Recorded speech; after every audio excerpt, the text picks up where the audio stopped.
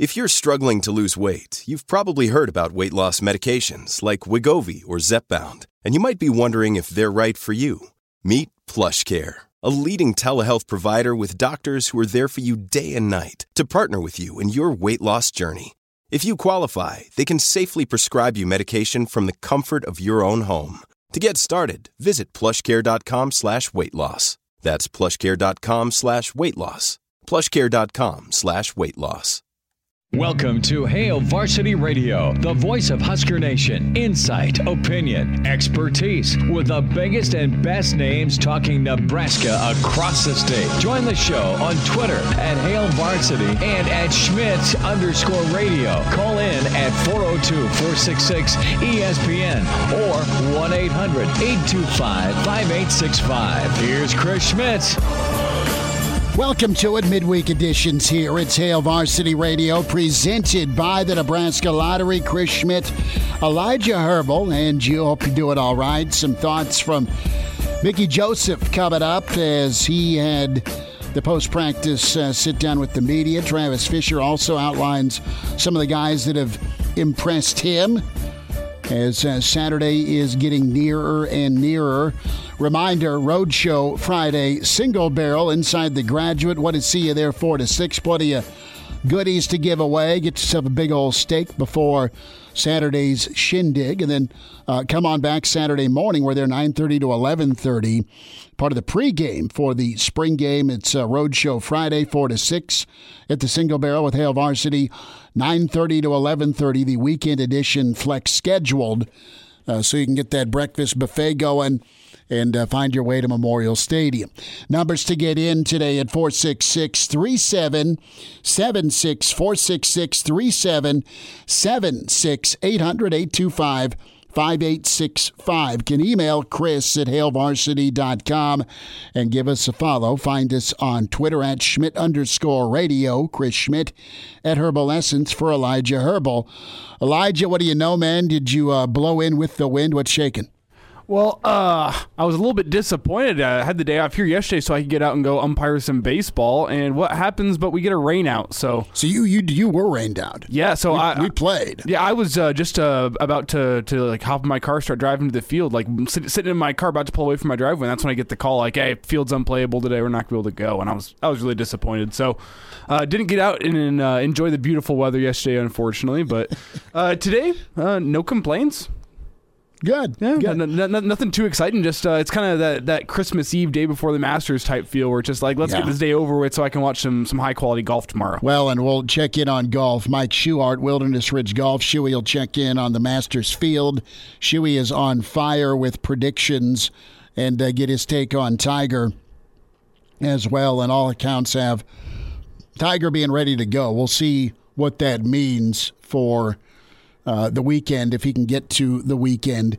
We'll spend some time with Mike Babcock as we gear up for the spring football game on Saturday. Babbers in 15 minutes. We'll kick off hour 2 with the Pirate.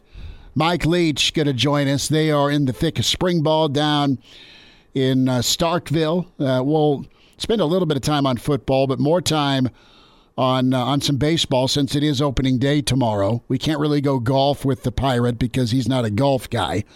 Doesn't like golf, but we'll talk some baseball with the Pirate, and no doubt you've got a couple of big-time premieres happening here in May, the final run of Ozark, and, of course, you wind down with Better Call Saul starting up on April 18th, two shows that Coach Leach is all in on. So we'll talk a little TV, and we got to talk a little pop culture, don't we?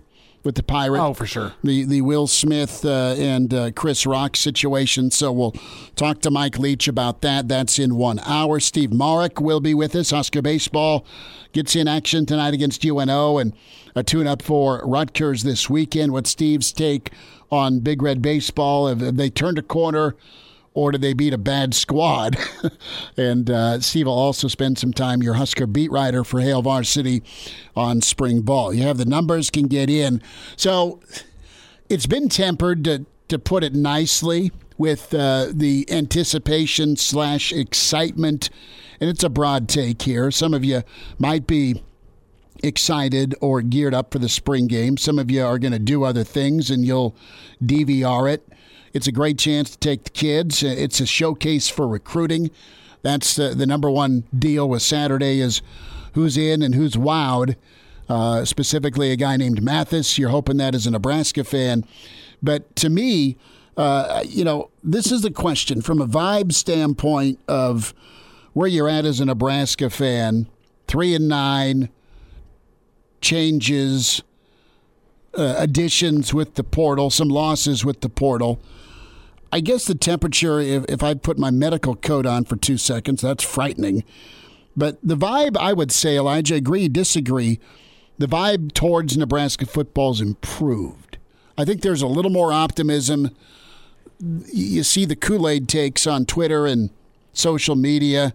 Either you're drinking it or pass it to me, or I'm good, thank you. I want to see it to believe it. That's absolutely accurate. I don't think you can make any crazy predictions of success based on a Saturday scrimmage, but I think you can look at some of the changes that have been taken and implemented, and that is a current work in progress. You're not standing pat. You've made changes. You brought in an offensive coordinator. You've acquired some talent and done so at a high level portal-wise. So can it be better? It has to be, sure. But I think with some of the additions and some of the options, I think you can look at a better fall based on not just status quo. You've made changes to get better. You've brought in some talented dudes, not just to wear that red end, but also you brought in some talented coaches that really know what they're doing. At least their track record has proven to know what they're doing. So I think the vibe has improved, and I think you'll see some things Saturday that maybe will give you a glimpse. It's not a full glimpse, probably more black and white than color with what the offense can be.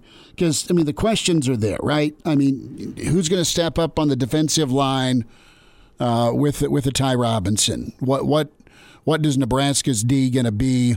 It's spring football. It's one game, and it's a continued work in progress. Offensively, are you going to see the offensive line do some things they haven't done, i.e. move people? You're going to get wowed and let your thoughts run wild in a positive sense with maybe some of the things you see from the running backs. And I think you've got some skill at wide receiver. For sure you do. Is that going to be tapped into and brought out? Is that going to emerge to be some matchup advantages for Nebraska football come fall Saturdays? And I think you got a guy to really coax out of these players some top-end talent. We'll get to Mickey Joseph in a minute.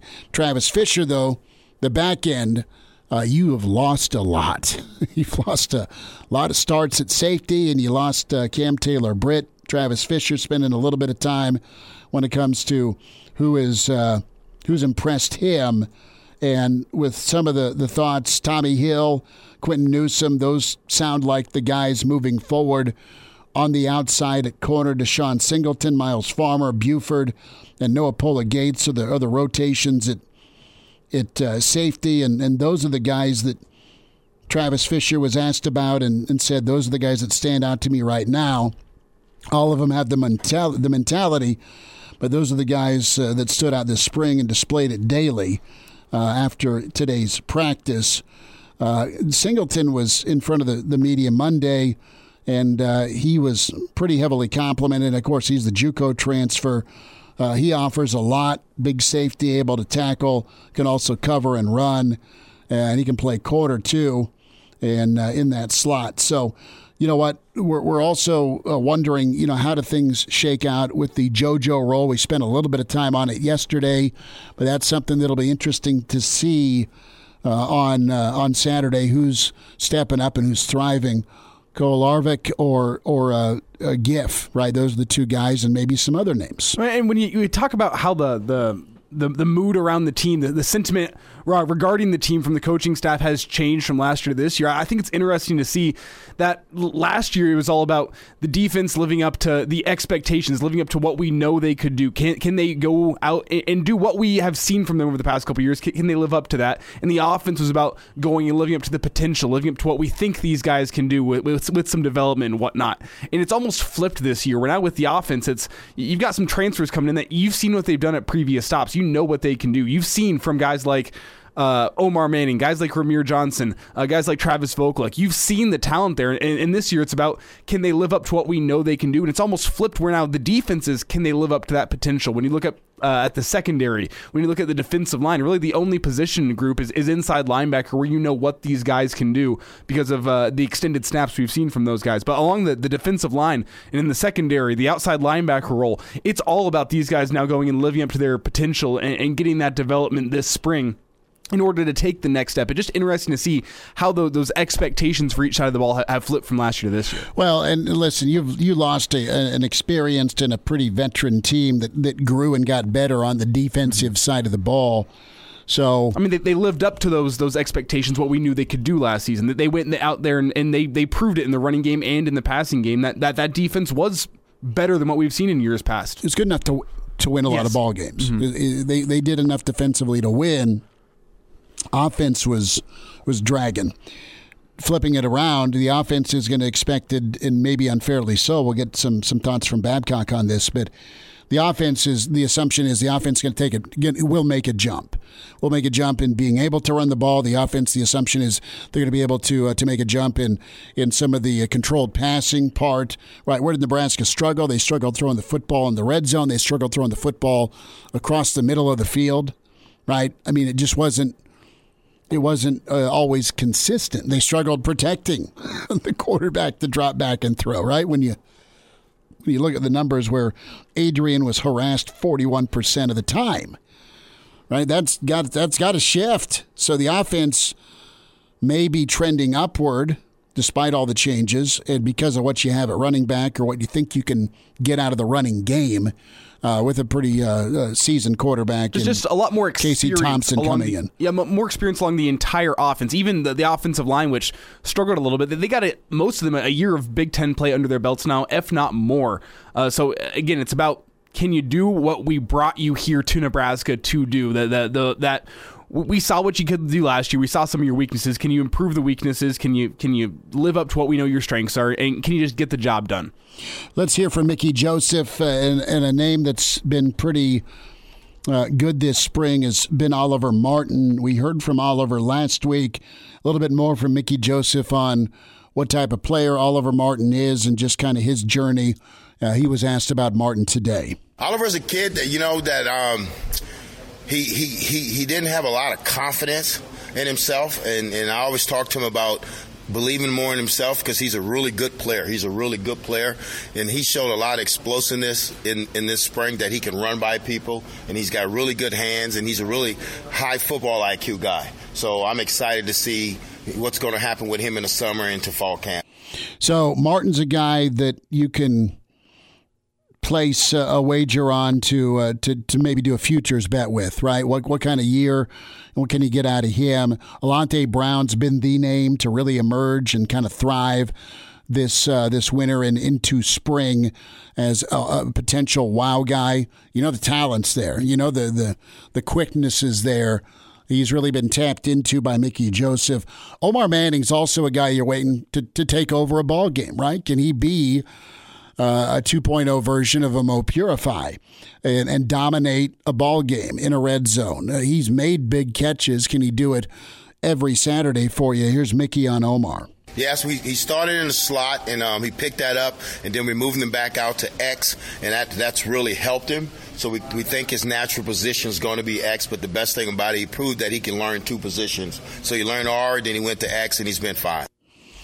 That is really nice because you had Omar working inside for quite a bit. And then you had the Xavier Betts situation happen.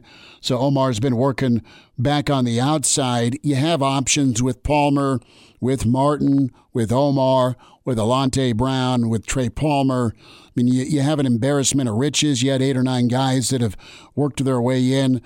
Mickey did offer an update here. Mitch Sherman asked him, where things stand right now with Xavier Betts. Yeah, we visit with Xavier right now. He's not on the team right now, but we visit with Xavier, and we're going to visit that again down the road. Like I say, it's going to be Frost's decision about what he wants to do with him.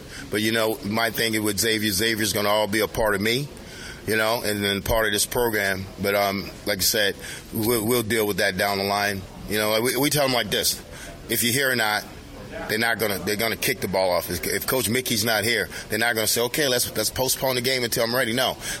We got to have people, the guys in the building, that's who we're going to play with. Last thought here from Mickey before we check in with Mike Babcock. Casey Thompson. There's familiarity, obviously, with Mickey and Charles Thompson. And then, of course, you have Casey coming in and the favorite to be the guy at quarterback. And how have things looked this spring with Casey? Yeah, I think with Casey's, he's the same way. He had to transition, from Austin, Texas to Nebraska. And I think he's doing a really good job. And I think he's getting to the point where he's learning who he's throwing the ball to. He's seeing it.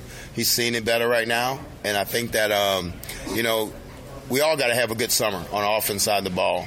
We all got to have a good summer. And I think the summer's going to be big for Casey with the receivers.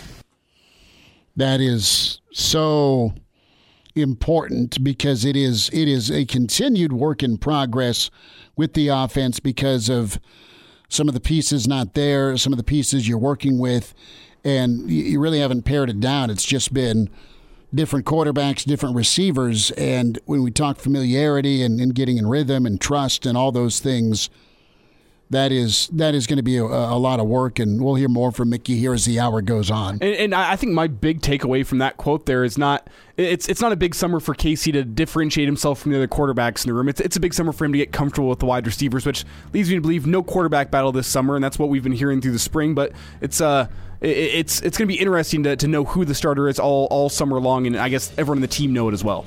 Well, and we'll see Smothers, we'll see Harburg perform, right? We'll see Casey Thompson perform on Saturday.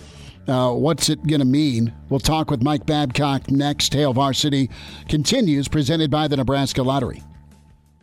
And we're back. Fellas, think we could listen to the radio on Hail Varsity Radio, presented by the Nebraska Lottery. Yes! That's awesome! The Day of Mikes kick off. Mike Leach coming up less than an hour. Mike Schuhart on the way to talk Masters. Historian, author, Hall of Famer Mike Babcock right now from Hail Varsity at MD Babs on Twitter. Babbers, are you blown away yet? How you doing? Yeah, it's a little windy, isn't it? Should be interesting Nebraska baseball tonight. Yeah, it should be. We'll get there in a moment, and we'll see if the Big Red keep their offense rolling. And it's like when the wind's blowing out at Wrigley. Maybe it'll be that way for the Big Red tonight. But what caught your eye today after practice with Mickey and of course Mickey making the return for the first time in a long time to Memorial Stadium for a game day like atmosphere Saturday? Well, we've talked about this before. I think he was a great addition to the staff. I think he's a very demanding coach, and I think we get a sense of that when he talks about players and when he needs to back off, like he talked about, his relationship with Oliver Martin, or the fact that he maintains contact with Xavier Betts. I mean, he does the right thing in those situations, but I think he's a very demanding coach. I'm glad that Nebraska brought him in. I wasn't overly excited about the fact that they got rid of 4 offensive assistants last year. That's a tough thing always, but certainly it's good to have Mickey on staff, and you see that every time he talks. And I noticed after he got done up front today, he got stopped by about 3 or 4 reporters and spent quite a bit of time. He was there almost the entire time that we were there, finishing with other interviews. So that shows what kind of interest there is here. Mike Babcock's with us from Hale Varsity.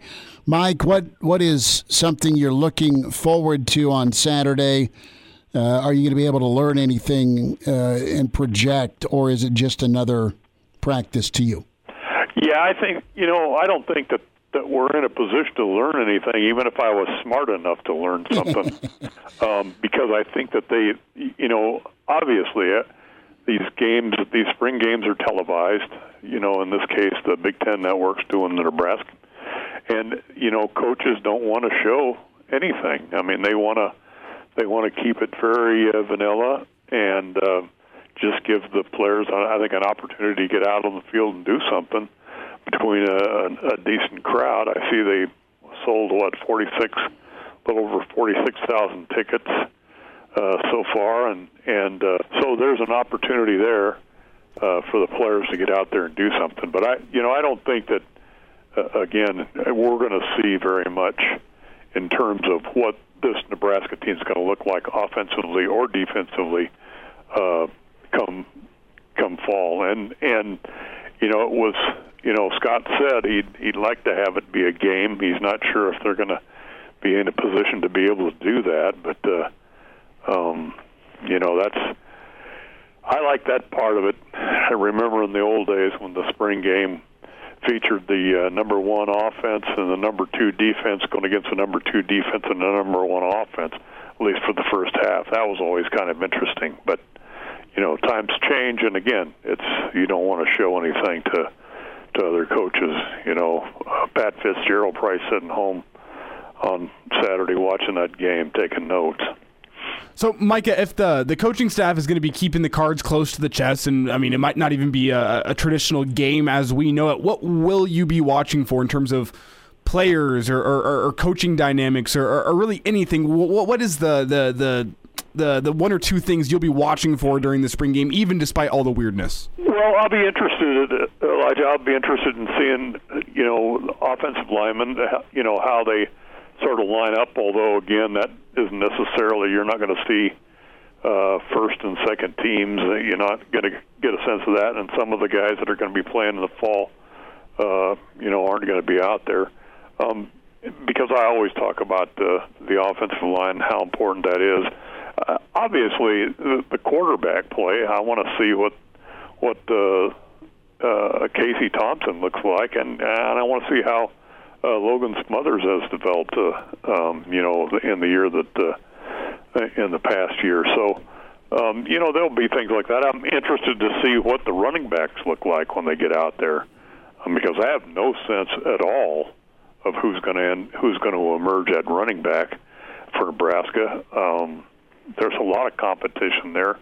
As I've said before, probably at the end of the spring game and when everything shakes out and guys kind of find out where they stand, there might be a running back or two that enter the transfer portal. And, as you guys talked, a lot of interesting wide receiver competition there because there's a lot of talent, it looks like.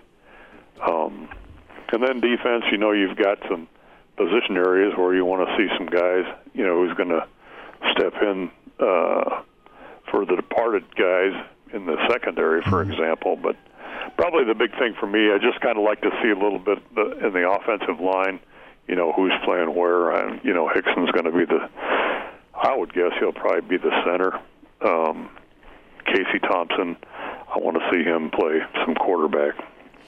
Babbers, you look at the bodies at wide receiver, and we've kind of listed them, right? You have Alante and Omar and Martin that's gotten some praise. Of course, you have Palmer. Palmer's where I was going next, the transfer in that can be electric. Do you think Nebraska has a difference maker when it comes to fall action? Do you think they got a go-to guy that can take over a game? Well, yeah, I guess I would have said that last year too, and I don't know that we didn't really see that, but and I thought it was a blow when Xavier Betts decided or is no longer on the team. I guess I'll put it that way because we don't know what the situation is there. But a lot of talk about Omar Manning. I would think that if he moves ahead the way the indication is right now, I think he could be a kind of a guy that could do that. I think Trey Palmer could probably be a kind of guy that could do that. He's obviously going to help him in the kick return game too. That's going to be interesting to see who steps up, because there are multiple guys that maybe could fit that description, what you're talking about. But let's see what happens, because we really haven't seen to the degree that we want. We really haven't seen these guys. Again, same way with running backs. The only one that we really have a good sense of, I think, is Ramir Johnson, and he gets overlooked, I think, sometimes for what he's done, how he's hung in there, and what he's produced. Mike Babcock with us here on Hail Varsity Radio. And Mike, let's shift gears here, talk some Husker baseball, as the Huskers with an impressive series sweep over Ohio State this past weekend. Before we get to what's on deck this weekend, I want to get your takeaways from this series. What was most impressive to you from those 3 games from the Huskers this weekend? Well, I thought they got some good effort from the pitching, and then when you score 17 runs or whatever it is, you could point out a lot of guys, I guess, that get the job done. The thing, I kind of said half. I didn't really quite mean it that way, but last year was kind of a blessing. It was a Big Ten only schedule, because I think that Nebraska, despite what's happened so far in the non-conference, I think Nebraska is probably in a position to still do pretty well in the Big Ten, because I don't think it's really strong this year. And so that's what I took away, because I think Ohio State was picked to finish 4th in the Big Ten. And look what Nebraska did to Ohio State, and look what Ohio State has not done to this point. So I think it's a big, I know that Rutgers has not had a premier schedule either, but Rutgers 5-1 in the Big Ten, I think, and here's the next step. Can Nebraska repeat what it did against Ohio State and move forward? Because I think Nebraska's in a position where it can be very competitive in the Big Ten and still put itself in a position to get to an NCAA regional. Was last weekend more about what Nebraska did with 2 outs and runners in scoring position, or was it more about who Nebraska did it against? And I guess that's my question. When we talk about, moments of the team, clicking, getting it going, getting some momentum, getting hot, all those things. And, it's got to start sometime, and you're just doing your job, playing who's on the schedule. Cautious about jumping to conclusions, not that you don't do this, but I'm saying, are you reading too much into a sweep? Yeah. No, I don't think people should get too carried away with the sweep against Ohio State. But, the way things had gone to that point, it's a positive. Anything like that's a positive, and that's why I say it'll be interesting to see what happens with Rutgers if you can continue to do that, and then maybe we'll see the Nebraska team, some semblance of the Nebraska team that we thought we would see going into the season, the one that was picked to win the Big Ten, because maybe we'll find out after the Rutgers series if Nebraska plays well enough to sweep this series, or certainly take 2 out of 3. Nebraska still might be in a position where it could win the Big Ten. I don't know.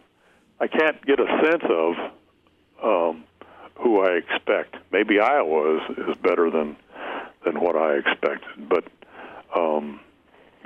it's just, you said it right. You just have to play the team, whoever's on the other side of the field of you. That's the team that you have to play, and you have to do what you do, and get some confidence. That's the other thing. Confidence is an important part of what this Nebraska team needs, and that's what they took away, I think, from the Ohio State series, is some confidence finally. So, and I don't want to look past UNO tonight, but certainly the Rutgers thing would tell us something, I think. Well, tonight is key to keep it rolling if you're Nebraska baseball, and keep the momentum, keep the win streak, and then jump in Friday, Saturday, Sunday to handle your business at home, and keep the train going in the right direction. Mike Babcock with us. Babbers, real quick here, about 10 seconds. What's coming up from you with Hail Varsity? We're just getting ready to start proofing and go to press next week with this issue. And so I'm looking forward to that. Obviously, there's a lot of stuff that goes into the proofing part, and I think that's what separates us, separates us from other publications of that sort. Well, good enough. Babbers, we'll see you Saturday, bud. Thank you. Thanks for having me, guys. All right, there he is, Mike Babcock. Mike Schuhart, Wilderness Ridge. Masters Thoughts next. And now, back to Hail Varsity Radio. Well, he might have the old green polo on right now. We welcome in Mike Schuhart, Wilderness Ridge Golf. Shuey to talk some Masters with us. Shuey, how far could you bomb it off the tee box with the wind at your back right now? Pretty good. I'm going to play all the downwind holes, none of the into the wind hole. You're telling me you're going 350 off the box. That's right. Shuey's going to hit it low and slow, baby. Just swing easy when it's breezy. How excited are you for tomorrow and this weekend? I love it. Masters is the best. I mean, that is the first major, kind of the kickoff to the golf season. I mean, it's just always an exciting tournament. Always exciting. It is. And you got the man that's back. That's Tiger. And after kind of reading through and seeing his training, right? I mean, he's walked the course. He's played. What is a successful week for Tiger? Finish. I think if he can finish 18 holes, 72 holes, that'd be an accomplishment. You know, it's kind of like I listened to one of his press conferences, and it's like, you know, as far as ball striking, you know, that's there. It's just can he handle the up and down for 4 straight days, you know, and he's been there doing it now for 3 days. You got to add another 4 of that. Under the gun, in competition, it's a little different when the gun goes off, you know, so, and depending on what the weather does, you know, if they get a bunch of rain and it's a little harder to move. So, I mean, I think that's his biggest challenge, and I think for him, too, is like, can he basically physically make it 4 days in a row? You know, the wear and tear on his leg more from walking than it is swinging. Mike Schuhart's with us, Wilderness Ridge Golf, Hail Varsity Radio, Masters Week, Tiger's return. And how, I don't know Tiger, obviously you may or may not, or you have a little bit closer connection anyway, just because of, you know, where you are in the world of golf. My question is this, how much is the love and positive vibes going to do Tiger good this weekend? A lot. I mean, everybody.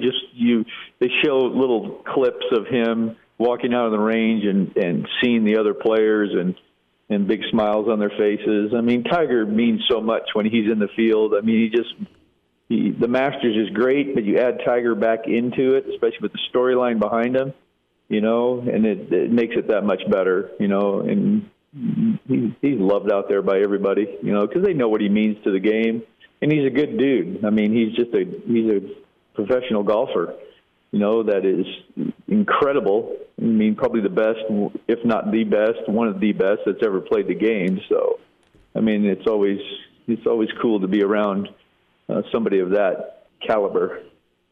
Mike, do you think after such a long layoff from Tiger, we'll get to some other golfers here in just a second, I promise, but after such a long layoff for your first tournament back to be the Masters, does that, you think, add pressure to the situation, or knowing, I mean, just that you're almost lucky to be on a golf course again, do you think it's going to take the pressure off for him this weekend, knowing you're back at the Masters and no one's really expecting you to go out there and win it?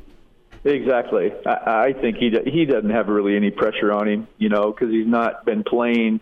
He's not like he's at the top of his game doing things, a lot of expectations, you know. They're just happy to see him back, and they just want to watch him play golf. They could care less how he plays. You know, Tiger is going to put more of that pressure on himself because obviously he's a competitor, you know, and he says it all the time. He says, I would not play in the event unless I really felt like I had a legitimate chance to win, you know. So it's like he's the one going to put more pressure on himself than anybody else. Everybody else is just glad to see him. Shuey, who are you liking for the 2022 Masters? Give me a couple of names. I like Justin Thomas. And my dark horse is Corey Connors. Okay. That's the dark horse. What do you like about Connors, and what do you like about JT? Well, a couple of things you got to be able to do at the Masters. You know, one is you got to have a little experience playing there. You got to be able to you got to be a good ball striker, especially with your irons. You got to be able to be a good iron player. Both those guys, and you got to be able to move the ball. So you got to have enough skill and command and confidence that you can move the ball left to right, right to left, get into some of those pin locations. And Corey Connors is green hitting machine. So he hits a lot of greens.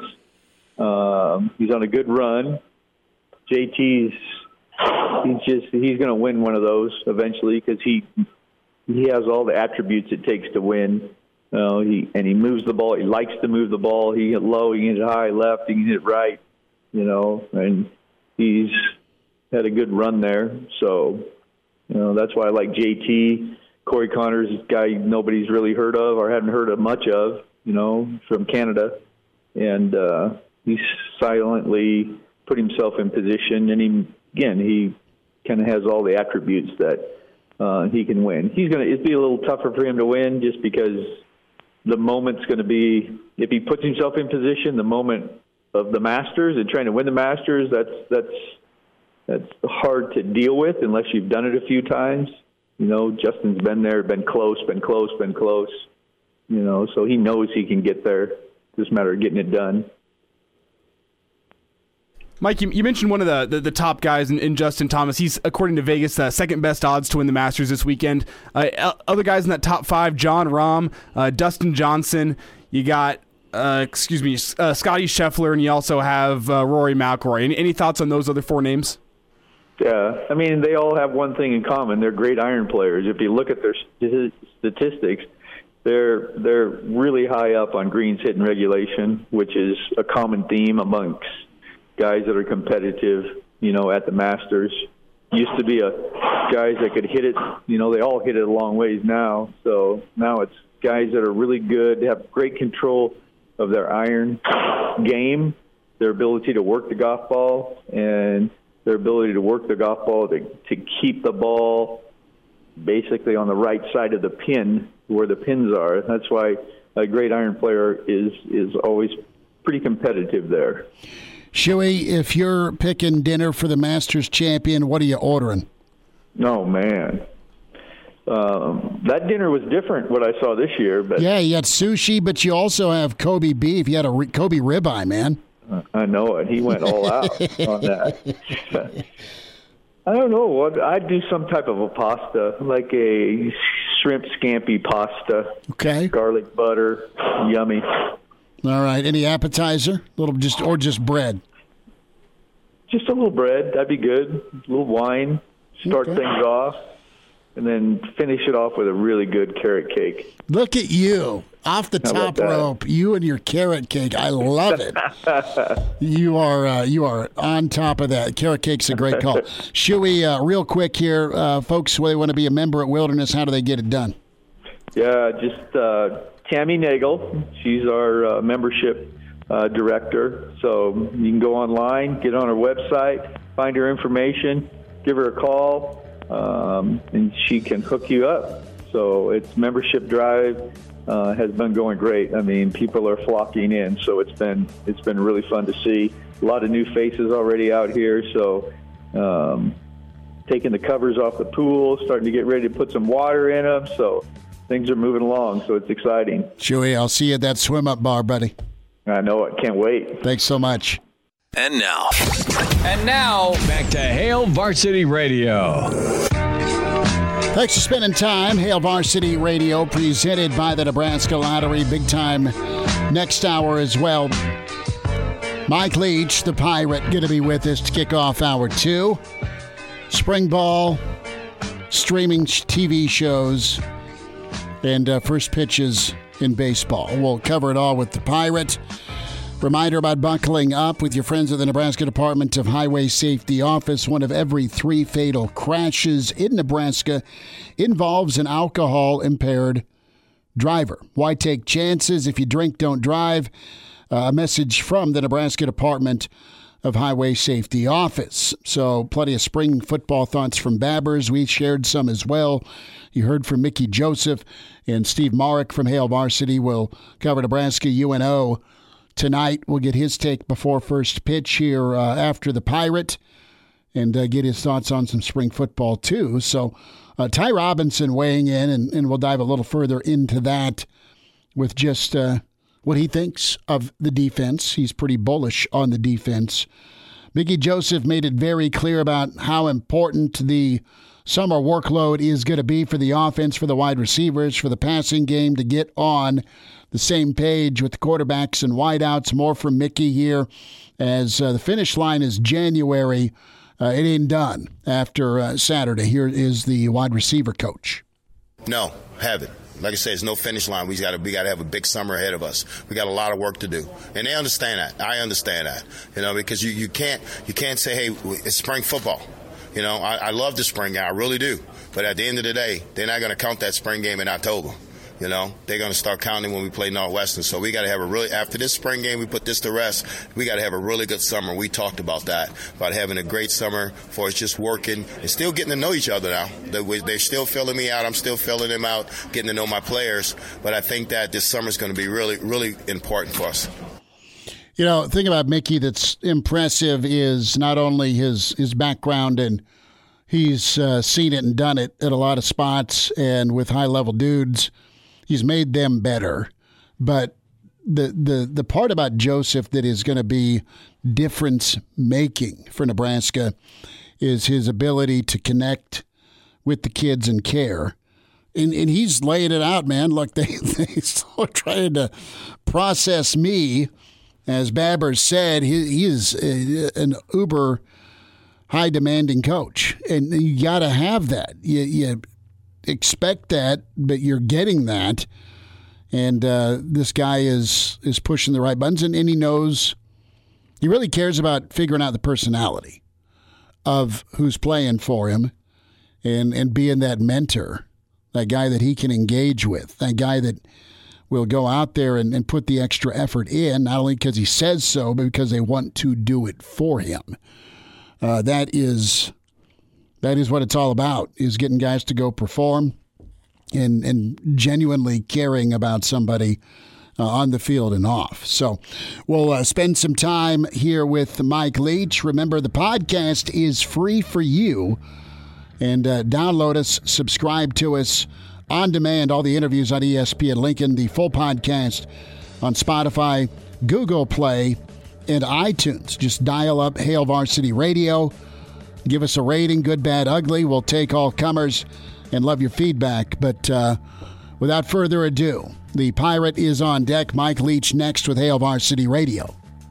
Welcome to Hale Varsity Radio, the voice of Husker Nation. Insight, opinion, expertise, with the biggest and best names talking Nebraska across the state. Join the show on Twitter at Hale Varsity and at Schmitz_radio. Call in at 402-466-ESPN or 1-800-825-5865. Here's Chris Schmitz. Welcome to it, Hour 2. It's Hale Varsity Radio, presented by the Nebraska Lottery. Chris Schmidt, Elijah Herbal, Steve Marek coming up here in just a bit.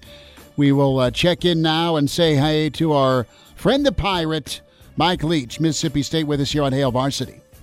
Coach, how we doing? I'm doing good. How you been? Been good. Just keeping busy and following Junior around with baseball. How's spring ball treating you? Been pretty good. We're getting better. It's we have a lot of enthusiasm. We go out there, we're enthusiastic, we're raw and sloppy at times, but we do a lot of good things. With spring ball, who is Is it you? Is it your assistants? Is it guys that are back that help kind of lead that energy? Well, I think our assistants do a good job, but just Mississippi in general, and I think part of it because growing up, they didn't have a lot of other things, but they're always enthusiastic to get out there and play and to hit one another. And so I think our teams like that, we have a very close team, and part of it is I think starting back, they're approximately the same age, which was freshman, sophomore, and then even delayed further by the COVID year. So I think they're used to being around each other and really enjoy each other's company, and it's one of the closest teams I've ever been a part of. And generally speaking, it's good. It's usually good, but close can also mean comfortable, where you're just comfortable with where you're at, and everybody's happy, and then there's not quite the pressure to perform that you would like at times. But we do seem pretty competitive. I'm still kind of waiting to see how it comes out, but we're playing hard and we're doing some good stuff. Mike Leach with us here, Hail Varsity Radio, the Pirate Mississippi State head coach, and chatting and getting caught up. And you guys started spring ball a couple weeks back, and I wanted to ask you about it is baseball season. It gets going tomorrow. Is there a Mike Leach moment on the mound? Have you ever thrown out the first pitch? I have thrown out the first pitch, and you'll think I'm lying, but I'm not. I threw it out at a minor league team. Let me see. I've thrown it out at Texas Tech, at a minor league team in Midland, at a minor league team in Iowa. It seems like I'm missing one. The Houston Astros, too. I threw it out at the Houston Astros. And always invited to do it at the Texas Rangers, but they were during the season and stuff.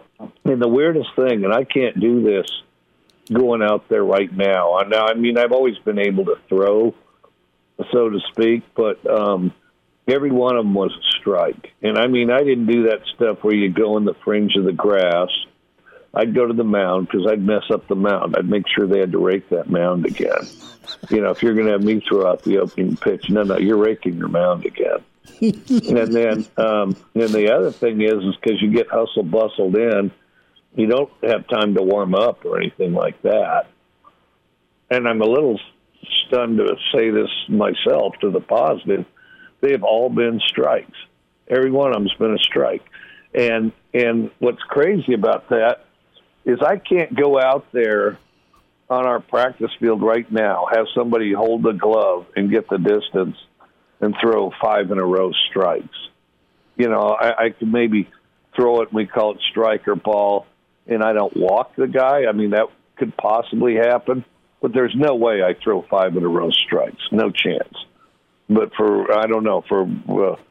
luck or good karma or something, they've all been strikes. Mike Leach with us. It's got to be rising to the moment, man, right? You're feeding off the crowd.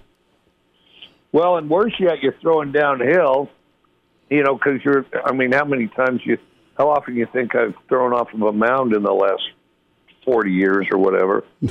And 5? Yeah, exactly, 5. So, instinctively, you got to aim low. And now I do the full windup, too, because you're getting your money's worth. And I'm surprised every time it happens, So what's your motion like? Are you a Juan Marichal? Are you Dan Quisenberry, a submarine artist? Mm-hmm. What's your motion like? No, I'm kind of 3/4. So basically, hands together at the front. And then the most important thing is the guy needs to be able to balance up. I would say average leg kick, but I do kind of, bring it up so it's parallel. And if you're a good pitcher, I used to coach baseball. If you're a good pitcher, you should be able to hold it in that position. Then you're balanced, right? Yeah. So I try to get it to there. So it'll be hands in front, hands over the head as I torque and balance up. And then just try to make sure that foot aims at the glove, and my arms over the foot pretty much, And then, I also try to stare a hole into the glove. Never take your eyes off the glove, because a lot of times your body will follow your eyes. And then, of course, off that mound, you want to aim a little low because you're not used to throwing that. But again, it's not like you're going to get warm-ups. You know, no, you don't. They take you underneath the stadium, you know, take a few pictures. Hi, nice to meet you. Glad you're here. Blah, blah, blah. Nowhere to warm up. And you just go throw the sucker, and then you get a free baseball. What'd you hit at the gun? Have you been timed? No, I do. I'm not trying to be overpowering if I throw in the first pitch. You just want to strike. I'm just trying to hit it. But the thing is, if you back off too much, it's going to alter your motion, and you're not going to be any good. So I try to have a nice, smooth, crisp motion. Coach, the question everyone wants an answer from you. Will Smith, Chris Rock, real or fake? I think it's real. What'd you think? I think it's real. I think there's a point to where, you know, folks getting, you know, I think Chris Rock knew he was going to have a big night. Maybe it had some alcohol, maybe it hadn't, I don't know. But, you know, there's usually a pre-party to these things. You know, and they get to, you know, feeling good about things, feel like they're untouchable. I did think he deserved the Best Picture. You know, all things considered, and it was a great movie. And then, but no, you can't go up and assault and batter somebody on national television in front of millions of people around the world and not face any consequences. I mean, you know, the argument could be made you ought to go to jail for a while. Because that's illegal in every country on earth that I can think of. And then Chris Rock, I thought, was a total champ. You know, took it, went with, just like they teach in improv, took it, went with it, and continued to joke almost without missing much of a beat other than the general recovery from the blow, you know? It was awkward, it was uncomfortable, and he kept on rolling. Yeah, he sure did. Mike Leach with us, Hail Varsity Radio. Coach, 2 trailers have been released in the last 2 weeks. You have Better Call Saul that starts up the 18th, and then, of course, the final 6 episodes of Ozark. Any prediction? What happens to Saul? What happens to Marty Byrde? Oh, man, I'll tell you what, it's going to be tough to let either of them go. They're certainly going to be tempted to do more. In both cases. I don't know on the finale. I think Saul's a little harder to predict, to be honest. Ozarks, I can see Ruth coming away with everything. Yeah. Better Call Saul. Now, usually finales on these shows aren't, they're not bad, and I don't want to diminish any of the shows, but sometimes the finales can be uncharacteristically bad. Yeah. And part of it is because all the cats are out of the bag. You know, you spent however many seasons releasing the cats, and you're just out of cats, you know. Well, now, there is one exception to that. Like, on one hand, I get the Sopranos finale, okay? But on the other hand, I don't think anybody was fully satisfied. No. I did think it illustrated the paranoia that collectively you placed yourself in and that you would feel, you know. But the ultimate finale of all time and the best episode of the show was Breaking Bad. The finale of Breaking Bad was outstanding and epic. I mean, just incredible. Like, to the point when they did the little movie afterwards, that thing didn't have a chance because, I mean, you're following the grand finale of Breaking Bad with that. I mean, it's just got no chance, you know. I think El Camino plays in to Saul's ending. I think Jesse and Saul end up in Alaska together. Yeah, it appears that way, but and then I do think it backgrounds stuff a little bit, and it tucks a corner or two in. Okay, but how about that? And I've talked a lot about Breaking Bad, and it's a very good show. I don't know that's my favorite, but because actually Saul was my favorite character on that. You go to law school, and then what a finale that was, though. I mean, just great. Unbelievable. Just an unbelievable finale, and how they arrived at that finale after so many twists and turns and jumps in that plot over the years. The finale of Breaking Bad is just epic. And then, because I almost didn't finish Breaking Bad, I started the first season, and I thought the first season of Breaking Bad was quite boring. But you have to introduce the characters, and there would always be a cliffhanger at the end of each episode. So they drugged me along. But it's very important to introduce all the characters. And the second season did not start out well for me. After the third episode, I said, all right, one more. If it doesn't pick up, I'm out. And then I gave it one more. Well, then it explodes, And then, and throughout you're wondering why they had the name Breaking Bad. And boy, it was Breaking Bad. I mean, everybody on that show turned bad. Mm-hmm. Remember when everybody on that show was handicapped? Yeah. For a while, every character's handicapped. Okay, so the detective's handicapped, the kid's handicapped. And I counted it up. There were like 5 handicapped at all the same time. Something broken, something busted, something, gone. Coach, last thought. Mike Leach with us, Mississippi State head coach. Did you grow up with a girl in high school like Ruth from Yellowstone? Yeah, all of them. Hey, that was Wyoming. I'll tell you this. We did have this. Once in a while, those rodeo girls would start fighting over a guy or just be mad about something. And so you'd be in the quad. And it wasn't unusual. I mean, not likely maybe, but there might be the homecoming queen, or not the rodeo queen, and she might dip, Oh, yeah. But anyway, especially the rodeo girls, but just girls in general. Like on Seinfeld, they talk, everybody wants to see a girl fight, and that's true. And then, people pretend they don't, but if you're in high school, you definitely do. And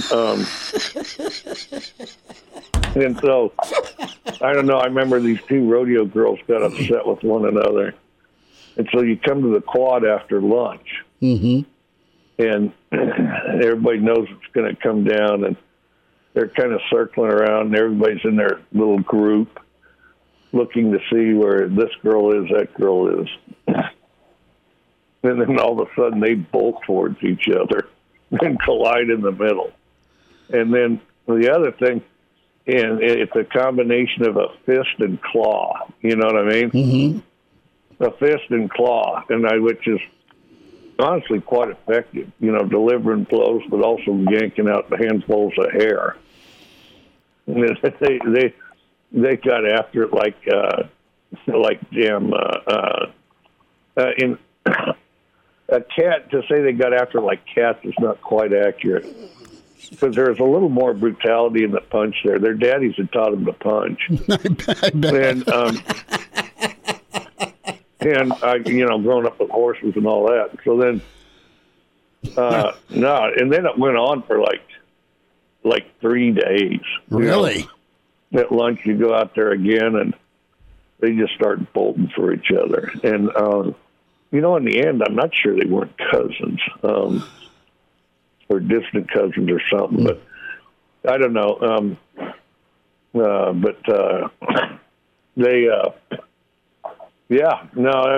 were some Ruths in there. There weren't all Ruths. I mean, Wyoming's a great place, the most straightforward people on earth, and also typically do, like Mississippi, work hard, do stuff with their hands that they take for granted that other people are like, what are you doing? What are you touching? You're going to grab that?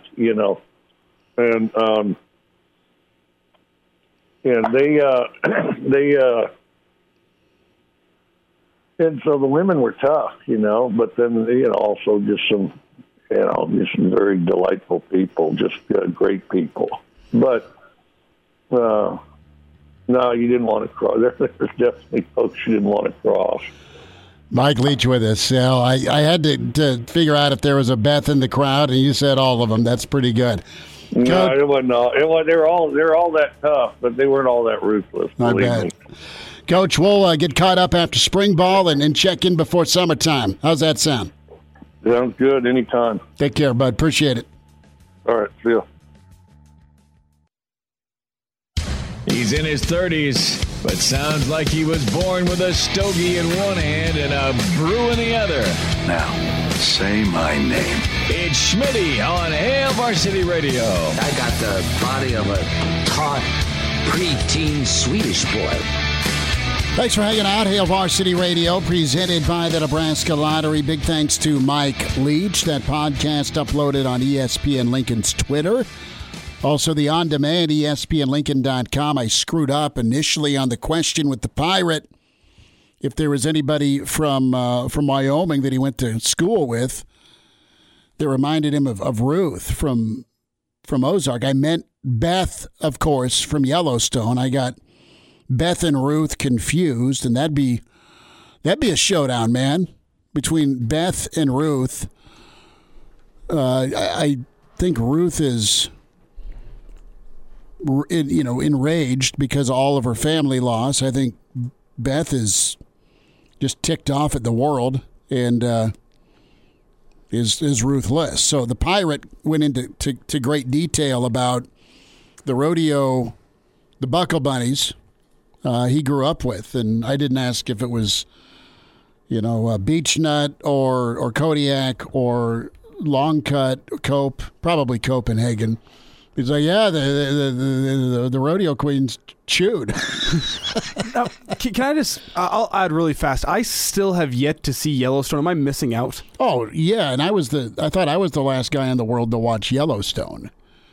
It's awesome. It's great. Okay, because I know I think they have the first couple of episodes free on Amazon, so maybe I'll add that to my list for tonight. I think you need to start it. It's really well done, and I just DVR'd them all when they were running the Yellowstone kind of binge before season 4's finale. So I have season 1 through 4. It's saved on my DVR, and my wife's heard enough about it that I think she's going to start watching it. I would rewatch it with her. Breaking Bad is something we watch together. Usually we don't watch anything together at all. S Creek we kind of got into. That she's watched that 1,000 times, but for the most part, she'll walk in and there'll be some show I'm watching, and there may be some nudity, right? And immediately she's like, "What are you watching?" But I swear to you, every show she watches, like, when I was a kid, you had to pay $9.99 a month for this stuff. What are you watching?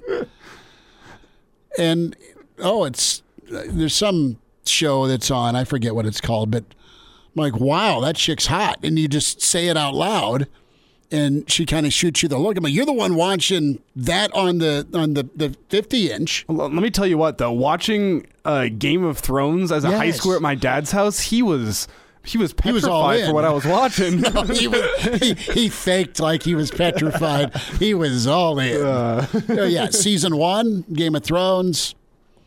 It's all good. And that's, you start watching Game of Thrones because, again, you're the last person in the world that hasn't seen X, Y, and Z. And you start watching it, and immediately she comes down and is like, well, what are you watching? Well, this is Game of Thrones, sweetie. You want to sit down and watch? I'm not interested in that. But this Victorian-era drama she's watching is nothing but locked doors and passion. Have you seen that video of it's like this probably 4 or 5 year old kid on a plane, and he's sitting next to an adult who is watching a show that has one of those racy scenes going on. The kid is just like locked in on the screen. This flight is awesome. Best flight of his life. That was pretty good. Well, we will try and effort Steve Marek with us to talk some Husker baseball. The reality is this. You have the teams play one another 4 times. Each team has got a walk-off win. Nebraska answered UNO's initial walk-off win with one of their own. But big night for Drew Christo. Super talented kid. ERA is not where he wants it, but Cristo ready to go. Jackson Gordon, the righty for UNO, and Gordon has logged some impressive innings against UCLA. He has logged some impressive innings against some pretty Arkansas, Creighton. Those are three teams that Gordon has been on the hill against. So Nebraska won't phase him. There's some juice. Let's welcome in Steve Marik with us with HailVarsity.com and magazine. Covers Nebraska baseball, covers Nebraska football. We'll get to some spring ball. But Steve, thanks for the time, bud. And I thought tonight here, what are you? What does tonight tell you? Is it just a midweek game, or does it mean more at this point in the year for Nebraska baseball? Oh, I think it means more for sure. Just after how Nebraska looked, in Columbus, taking that doing a sweep over the Buckeyes, I think they need to. That was a really good thing to happen for this team, and I think if they could take that over to this game against an in-state team like UNO and come out with a victory, I think it's going to go do really, really good things for these players and this program here. Just to take what they got in Columbus with that sweep and to just build on it, and especially with Rutgers coming to town, one of the better teams in the conference, I think that's going to go a long ways if they can get out of here, get out of Omaha with a win. What's your assessment so far of Drew Cristo? Well, everybody I think kind of wants him to automatically just step onto the mound and look like a major league pitcher, but I just don't think it's going to go quite like that. And it's nothing against Drew. I think it's just there's a transition there that's happening, and I think the players are and the coaches especially are kind of working with him and trying to get him to be the best pitcher that he can be right now. And at the end of the day, he's just a true freshman pitcher who's learned how to pitch to college baseball batters, and I think it's going to take some time. And I don't think there's any rush with Drew. He's a good pitcher. He has good stuff, and I think he's just going to take some time and find his way in college baseball. And I have no doubt that that's going to happen. But when that's going to happen, I'm not really sure. But he's got time to figure that out. Steve, I mean, this is going to be for the season series here tonight against UNO, with the Huskers losing game one, walk-off fashion, and then you thought maybe they turned a corner in game two whenever they got the come-from-behind win against UNO. But now this one's for the season series. Do you think there's any extra motivation coming off that loss to Creighton? Now you get another shot at another in-state foe. Is that extra motivation, or is this a letdown spot here with a big series coming up this weekend? No, I completely agree with you that there's some extra motivation with this. I go back to that Ohio State series and how they won all of those games in convincing fashion almost, and I just think that they really want to use this game against Omaha as kind of a springboard into that Rutgers series at home this weekend. So I think this, I don't want to call this a must win, but man, they really, really want to get this win against a team that that they should beat from whenever they get together on a baseball time. And so I just think that that there was a positive shift with that series sweep against the Buckeyes, and come down and to play an in-state team like Omaha. A lot of the players know some of the Nebraska kids. A lot of the Nebraska kids know the Omaha kids. I just think this is a pretty big game, even being just a midweek game on a Wednesday with the wind howling out and 40-ish degrees temperature out here. It's going to be a rough game, but I think there's extra motivation for these guys for Nebraska to get on the bus and then go home with a win tonight. Steve Marik's with us from HailVarsity.com and magazine. He'll have his eyes on Nebraska UNO tonight, and then be front and center for you Saturday with the spring game. So let's talk football.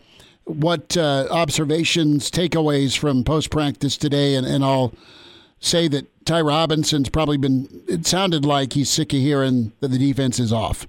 Fair to say? Excuse me, what was that?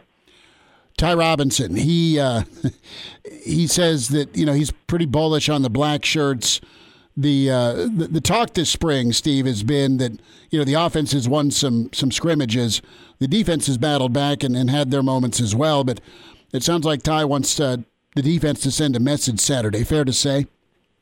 Yeah, absolutely. And that's a pretty good point from him because he's on a position group that has kind of been in battle this spring because, you know, you look behind Ty Robinson and what is there isn't a lot of depth behind him. And we know about Casey Rogers and kind of the knee issues he's been playing with in his career at Nebraska, and he's been extremely limited this spring and won't be going on Saturday. So, I think it's kind of like for Ty to say that. I think he's kind of feeling like, you know, he can be the leader of that D-line group, and he can be, you know, somebody that goes in and is somebody that the younger guys in that room can really, I guess, you know, look to and look for answers and kind of learn from. So for him to say that, I think that's kind of a cool moment and him showing that kind of leadership ability that, you know, he's had to kind of step into with all those guys that they lost from last year. And Steve, with the offensive coaching staff most likely keeping a lot of their playbook, playing their cards a little close to their chest, how can this defense impress you on Saturday whenever it's, most likely going to be a pretty bread and butter type offense, nothing too flashy coming down the pipes from the Husker offense? How does the defense go about impressing you? Yeah, I'm me personally, I think I'm going to break it down kind of individually. I mean, that's I think kind of a good way of doing it because, you know, there's a lot of new faces that I'm really anxious to see out there and kind of just on an individual basis. If you look at the defensive line or the defensive back room with all those new faces that they brought in, I'm really anxious to see guys like Tommy Hill on the outside. Like, how's he going to look against a guy like Omar Manning? You know, there's a lot of different matchups that I'm really interested in seeing and breaking it down by an individual basis and not really kind of, you know, if one offense, you know, happens to rush for 200 yards, I'm not really going to take much stock into that because, you know, this isn't a finished product and they're not going to have a lot of the starters out there that they will in the fall. So breaking it down by an individual kind of basis is what I'll be doing, and I'm really excited to see what some of these new faces, especially in the defensive back room, are able to do on Saturday. Steve Maurick's with us from HailVarsity.com and magazine at Steve_Maurick on Twitter is where you follow him. Steve, about 30 seconds right now.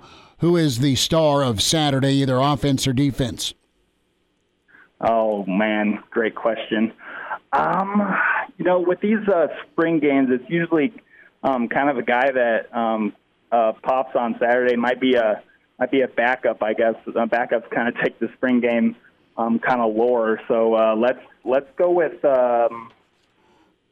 Forkacher. Forkacher over at tight end. I think he's a really interesting guy, and you know the tight end group has kind of been ravaged of late, and I think he's going to get a lot of reps. So let's go with Nate Forkacher, who, by the way, is another in-state tight end from Aurora. So let's go with Nate Forkacher. Little Husky love from Steve Maurick. There we go. Steve, we'll see you on Saturday, bud. Thanks for a few minutes today. All right, thank you, Chris. All right, there he is, Steve Maurick, Mike Leach to get us kicked off. A Jock Talk on the way. It's Hail Varsity. We're presented by the Nebraska Lottery. And we're back. Fellas, think we could listen to the radio on Hail Varsity Radio, presented by the Nebraska Lottery. Yes! That's awesome! Back into it at Hail Varsity Radio, presented by the Nebraska Lottery. Time for a Jock Talk Wednesday. Dr. Brandon Seifert, Nebraska Orthopedic Center. Dr. Brandon, did you get all your basketball filled with the NCAA tournament? How you doing? Hey, I'm doing great. What an awesome tourney. Kind of a crazy game the other night after taking a look at that score at halftime and then watching what happened. It's pretty amazing. It was quite a turnaround for Kansas, and yeah, lots of emotion, and it was a memorable tournament for sure. We shift now to the NBA, and Lonzo Ball, part of that Bulls team, and he's been out since January, suffered a torn meniscus, and the Bulls announcing earlier today that he's done for the season. And Dr. Brandon, want to get your reaction to the meniscus, and I guess dive into some setbacks that are possible, try to come back too quick. Yeah, so the big thing for him with that meniscus pathology, they didn't say specifically whether or not he underwent like a repair of his meniscus or just a cleanup of his meniscus. Just rewinding here, talking about, an anatomic position of this. So the meniscus is basically that C-shaped kind of cartilage pad that sits inside the knee. in between the two major bones, the tibia and the femur. Acts as a shock absorber, a bit of a stabilizer as well. So that's where he had his tear. They didn't say which side it was, but basically has been rehabbing from that. I'm assuming with kind of his timetable they had for him with his recovery, they probably did a repair of the meniscus, meaning they went to try to sew it back together. That's usually about an 8 to 12 week kind of return. The big thing there always with meniscus injuries, especially in a high-level athlete like that, trying to have a long career on the professional levels, you want to try to maintain as much meniscus as you can, and so you want to be pretty aggressive about trying to repair this as opposed to just doing a cleanup on the meniscus, which used to kind of be the tried and true way, but then we found out longevity-wise, especially as a high-level athlete, it's hard to sustain that if you undergo a debridement. You're better off having it repaired if you can. Obviously, it has to be the right kind of tear. But that's probably what he underwent. He's been rehabbing this. They've been a little bit quiet just in terms of his rehab, but it's kind of surfaced here recently that he's had some setbacks along the way, and now it looks like they're going to totally shut down the season. At least that's what we're hearing from reports. Dr. Brandon Seifert with us talking Lonzo Ball, a Jock Doc Wednesday, Nebraska Orthopedic Center.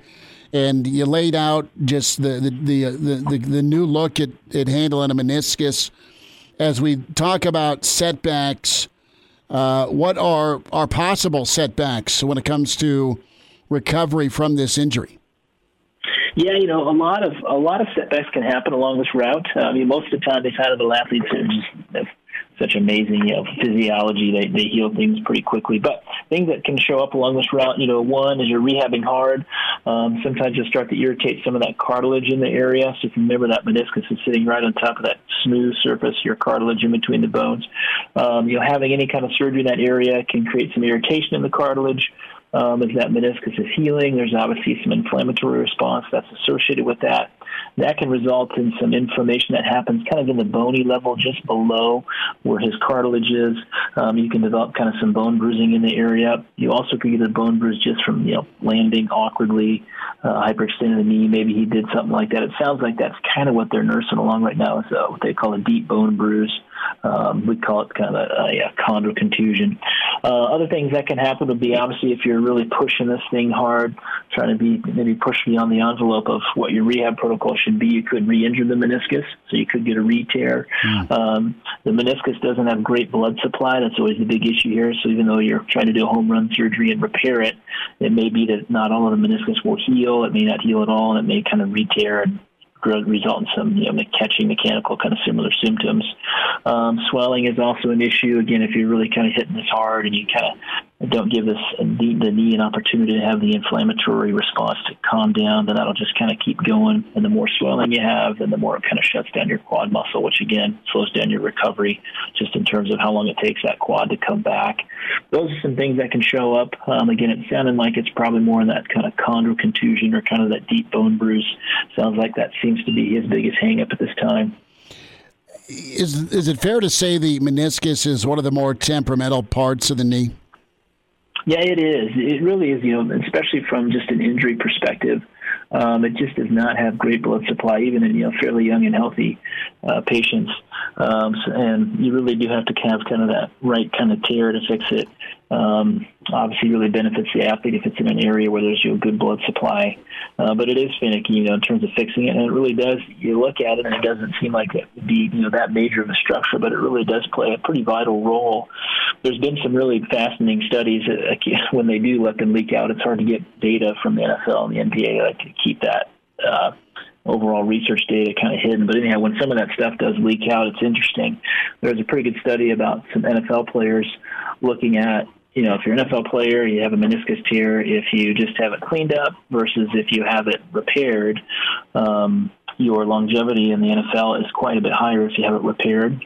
And so that's always our first number one goal. Obviously, there's some that just, no matter what you do, unfortunately, it's just not a repairable tear. But that's always the goal for these, and it really does play a role, especially in terms of your longevity of your career. Dr. Brandon Seifert's with us at Jock Doc Wednesday. We're talking Lonzo Ball and his knee issue, the setbacks from his knee surgery, and that meniscus issue, Nebraska Orthopedic Center. So long term, when we talk about Ball and his skill set, his athleticism, his size, his speed, his quickness and agility. Is he going to be the same guy coming back from all of this, or is his side-to-side going to be affected? What's the long-term effect of a temperamental meniscus when it comes to explosive ability? Yeah, great questions, Chris. So, for him, honestly, it really does depend on, some of that healing potential. If this does heal back well for him, I think he gets back to, playing at a great level, close to where he was before. I think that's very much a possibility. And I even think these next, year or two, I think there's a good chance he gets back to that same level. You and I have talked before on here about what are some things that, slow these athletes down or kind of change their kind of career trajectory. One of those is kind of the cartilage piece. Again, that's that smooth layer that sits in between the two bones. It's what allows your bones to glide against one another. Whenever you have these traumatic injuries occur enough to, cause a meniscus injury, we always worry about, the other effects to other structures within the knee, most important of which would be the cartilage. So the question here with Lonzo is if he does have some type of cartilage injury associated with this, that could be one of those things that does kind of maybe change his trajectory. Again, maybe you look pretty good for a year or two, but if he does have some pretty significant, kind of cartilage issues, that can be one of those things that just becomes nagging. So maybe you miss, more games than normal. Maybe just can't quite practice at high enough level to progress from where he is now. So those are definitely some real possibilities for him. Dr. Brandon Seifert's with us, Nebraska Orthopedic Center, a Jock Doc Wednesday. And we are talking Lonzo Ball and that meniscus issue as he's lost for the year. The Bulls sitting at 6 in the playoff race as the second season of the NBA just around the corner. Dr. Brandon, we'll get caught up again. Thanks so much for a few minutes. Hey, you bet, Chris. You guys take care. Good stuff. Nebraska Orthopedic Center, Dr. Brandon Seifert. Tough news for Ball. Bulls have stayed in the thick of the playoff race. And that is what's up next is NBA postseason. We'll wind down a Wednesday that included Mike Leach, the Pirate, with Hail Varsity, presented by the Nebraska Lottery. Miss us? Come here, brother. Give me a hug. Bring it in for the real thing. We're on call for you. Catch the podcast at hailvarsity.com, the ESPN Lincoln app, or download them on iTunes. Saddle up, partner. Back to Hail Varsity Radio. One final time this hour. Don't forget, we are at the Single Barrel Friday, Roadshow Friday, ahead of the spring game. Single Barrel inside the Graduate. Come on by, get some goodies. Say hello. You coming into town for the spring game. You meeting some folks. How about a big old thick steak and a whiskey? Maybe a beer sounds better. That's okay. 4 to 6 Friday, Single Barrel, where we're going to be Hail Varsity Roadshow Friday. Pre-game in front of the spring game from 9:30 to 11:30. The weekend edition of Hail Varsity, so they'll have an incredible breakfast set up for you. It is good. It is hearty. It'll fill you up before you march on to 10th and Vine. So we know about O'Shawn Mathis, good stuff from Kaz yesterday on, what checklist Nebraska has in their favor to land the talented pass rusher from TCU. Also, you have Raiola coming to town. Two big-time prospects, one that's an immediate help, one that could be a future star with the Husker connection. When you look at Dominic and, of course, Donnie, and then there's Dylan, who as a sophomore started, went 8-4 with just shy of 4,000 yards passing and 40-plus touchdowns, just 5 interceptions. That'll be intriguing to see both red carpets rolled out, one for an immediate need defensively in Mathis, and then continue to grow that relationship when you're competing against some big dogs for Mathis. Yes, you're really competing against some big dogs for Raiola with Georgia, Clemson, Ohio State, SC, Oregon, Notre Dame. You're competing against the best recruiters in all of college football. Bar none. Mm-hmm. I mean, with the amount of guys that are going to be going after the number one quarterback prospect, that's what you're up against. But, I mean, you're going up against those teams for good reason. I mean, a guy like Dylan Raiola being the number one quarterback, the number one player, according to a couple services, that's a program changer. Like, you don't miss. End of discussion. Well, I mean, with how just deeply evaluated all the quarterbacks are coming out of high school nowadays. I mean, you have a full 4-year evaluation process. You get to watch these guys grow up, essentially. There's fewer and fewer misses. I'm not talking in terms of which guys are going to go translate and be superstars in the NFL. I'm talking which guys are going to come in and be instant difference makers in college. There's very few misses from the 5 stars of the world, especially at the quarterback position. That guy is an instant program changer if he were to come to Nebraska. Sure. And he's a guy, because of what's on campus, not that he couldn't come in and pull a Tommy Frazier, but it's really, really, really rare, right? It just is. The thing, too, that is shaping up well for Nebraska on the offensive end is who they have on the offensive line with Donnie. And there's nothing but confidence from Dominic in his brother, what he'll do on the offensive line, what Whipple can do and has done. So those are some positives for you for Nebraska. And then factor in Mickey Joseph. We started with Mickey Joseph. We end with Mickey. The talent he has and the talent he's going to continue to bring in at wideout for Nebraska. So the alma mater connection's huge. But Nebraska's going to be trying to prove it on the field and also who they have at the skill spots. We'll talk to you tomorrow at 4 with Hail Varsity. Thanks.